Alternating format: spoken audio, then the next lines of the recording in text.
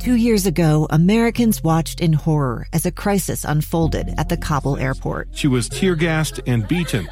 Images of thousands desperate to escape Taliban oppression filled our news feeds. More than 80,000 Afghans made it to America. But the story didn't end there. It was very cold. There was no power, no heat. Who would help our newest neighbors?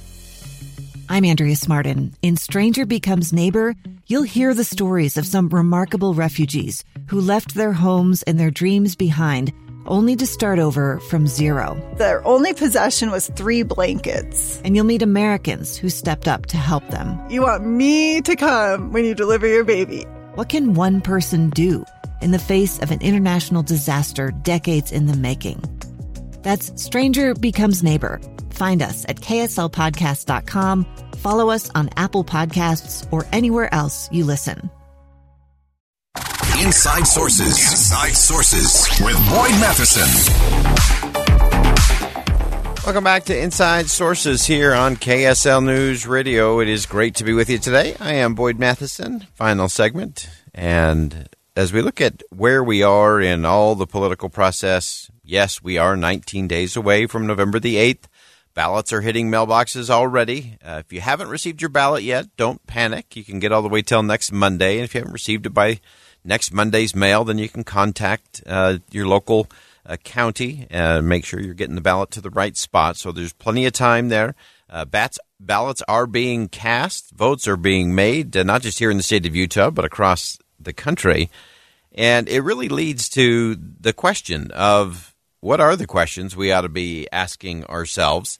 And as I said before the break, I think one of the things that we haven't talked nearly enough about is what exactly are the candidates talking about?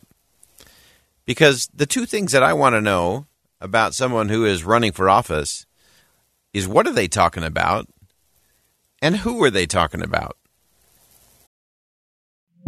2 years ago, Americans watched in horror as a crisis unfolded at the Kabul airport. She was tear-gassed and beaten. Images of thousands desperate to escape Taliban oppression filled our news feeds. More than 80,000 Afghans made it to America. But the story didn't end there. It was very cold. There was no power, no heat. Who would help our newest neighbors? I'm Andrea Smartin. In Stranger Becomes Neighbor, you'll hear the stories of some remarkable refugees who left their homes and their dreams behind, only to start over from zero. Their only possession was 3 blankets. And you'll meet Americans who stepped up to help them. You want me to come when you deliver your baby. What can one person do in the face of an international disaster decades in the making? That's Stranger Becomes Neighbor. Find us at kslpodcast.com. Follow us on Apple Podcasts or anywhere else you listen. And far too often we allow ourselves to be sucked in by the drama and trauma of personality battles and ego and ambition and all of those things rolled into one. And so step back a little bit. As you're evaluating a candidate, first ask yourself, what are they talking about? When they open their mouth, whether that's on a stage in front of a group, at a debate, whether it's online, on social media, in your email box, in a fundraising letter or a campaign mailer that ends up in your mailbox as well, what are they talking about? And to me, the question is, are they talking about their ideas? Are they talking about what they are for? Or is the only thing you can hear what they're against? We have for far too long validated bad behavior when it comes to politicians simply talking about what they're against and how awful their opponent is, how awful the other side is, how awful the other policy solution is. And many of you have heard me talk about this whole idea of Boston to Philadelphia. That if you look at it historically, the Boston Tea Party was really just this moment where the colonists said, this is what we're against. We are against being overtaxed and overregulated by a big government that's very far away.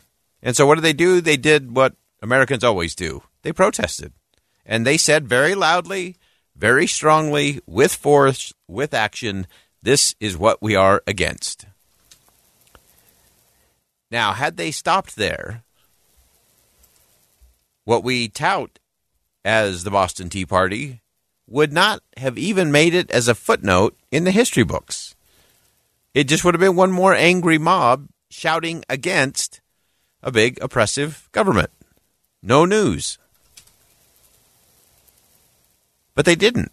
They marched it forward. It took them 14 years to get from Boston, where they protested against the kind of government they didn't want, the things that they didn't want, the policies that they didn't want, to get to Philadelphia and put down in the Constitution, this is what we do want. These are the kind of policies that we are for. This is the kind of country that we want to create. These are the kind of communities that we want to live in. And so to me, that has always been just a very easy marker and distinction when I listen to candidates for any office at any level of government, from President of the United States to a local mayor or county council. I want to know, what are you talking about? And if the only thing you can do when you're talking is talk about what you are against, you've lost me. Because that is not what leadership looks like. Leadership is not about just being against things. And so what are you talking about? And so for everything, you're looking at, some of you are looking at your ballot right now. You're looking up and down that ballot and just ask yourself, when I listen to this person, what do I hear? Do I hear what they're for, or do I hear what they're against? That's a good question. The second part of that is, who are they talking about? Are they talking about you as the voter? Are they talking just about themselves? Or are they just talking about their opponent? Same principle applies. If all they can do is talk about their opponent, if all they can do is talk about themselves, you got to think twice. Neither of those are really good answers. What they really ought to be talking about, who they ought to be talking about, is you. And are they doing that? And as voters, we got to start rewarding the good behavior of what that looks like. So start asking yourself, what are they talking about, and who are they talking about? And the beauty of today's world is you can assess that on so many levels.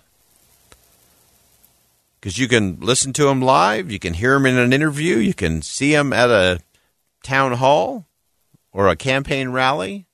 You can read them on social media. I'm sure you're receiving the campaign emails and mailers that are coming to your mailbox. And so you can figure it out.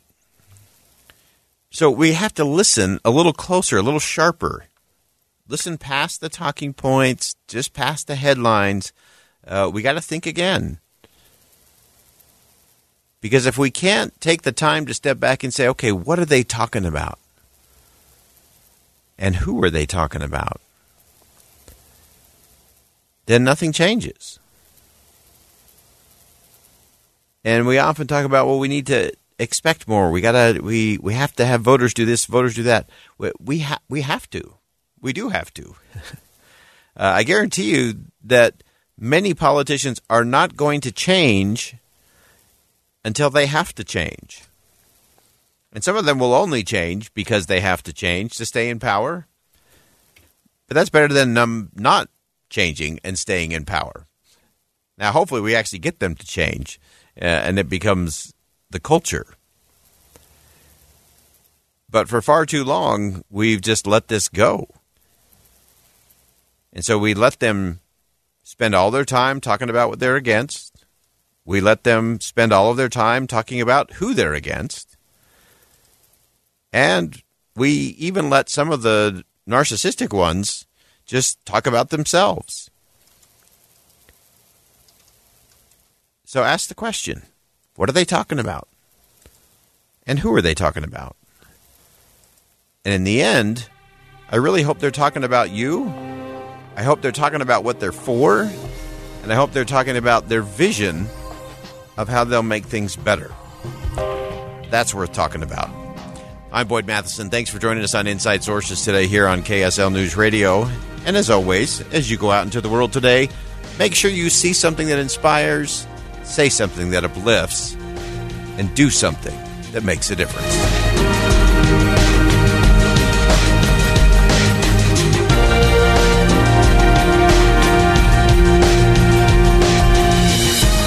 KSL FM Midvale, KSL Salt Lake City. Listen on any smart speaker and in your car at 102.7 FM. KSL News Radio, Utah's all-day companion for news. It's the story of an American held in a dark Venezuelan prison. Then all of a sudden they all kind of lined up. They pointed their guns at me. And this is the point where I thought, I'm going to die today. I'm Becky Bruce. I spent a year working on Hope in Darkness, which now has more than 2 million downloads. Find it on kslpodcast.com or wherever you listen to podcasts.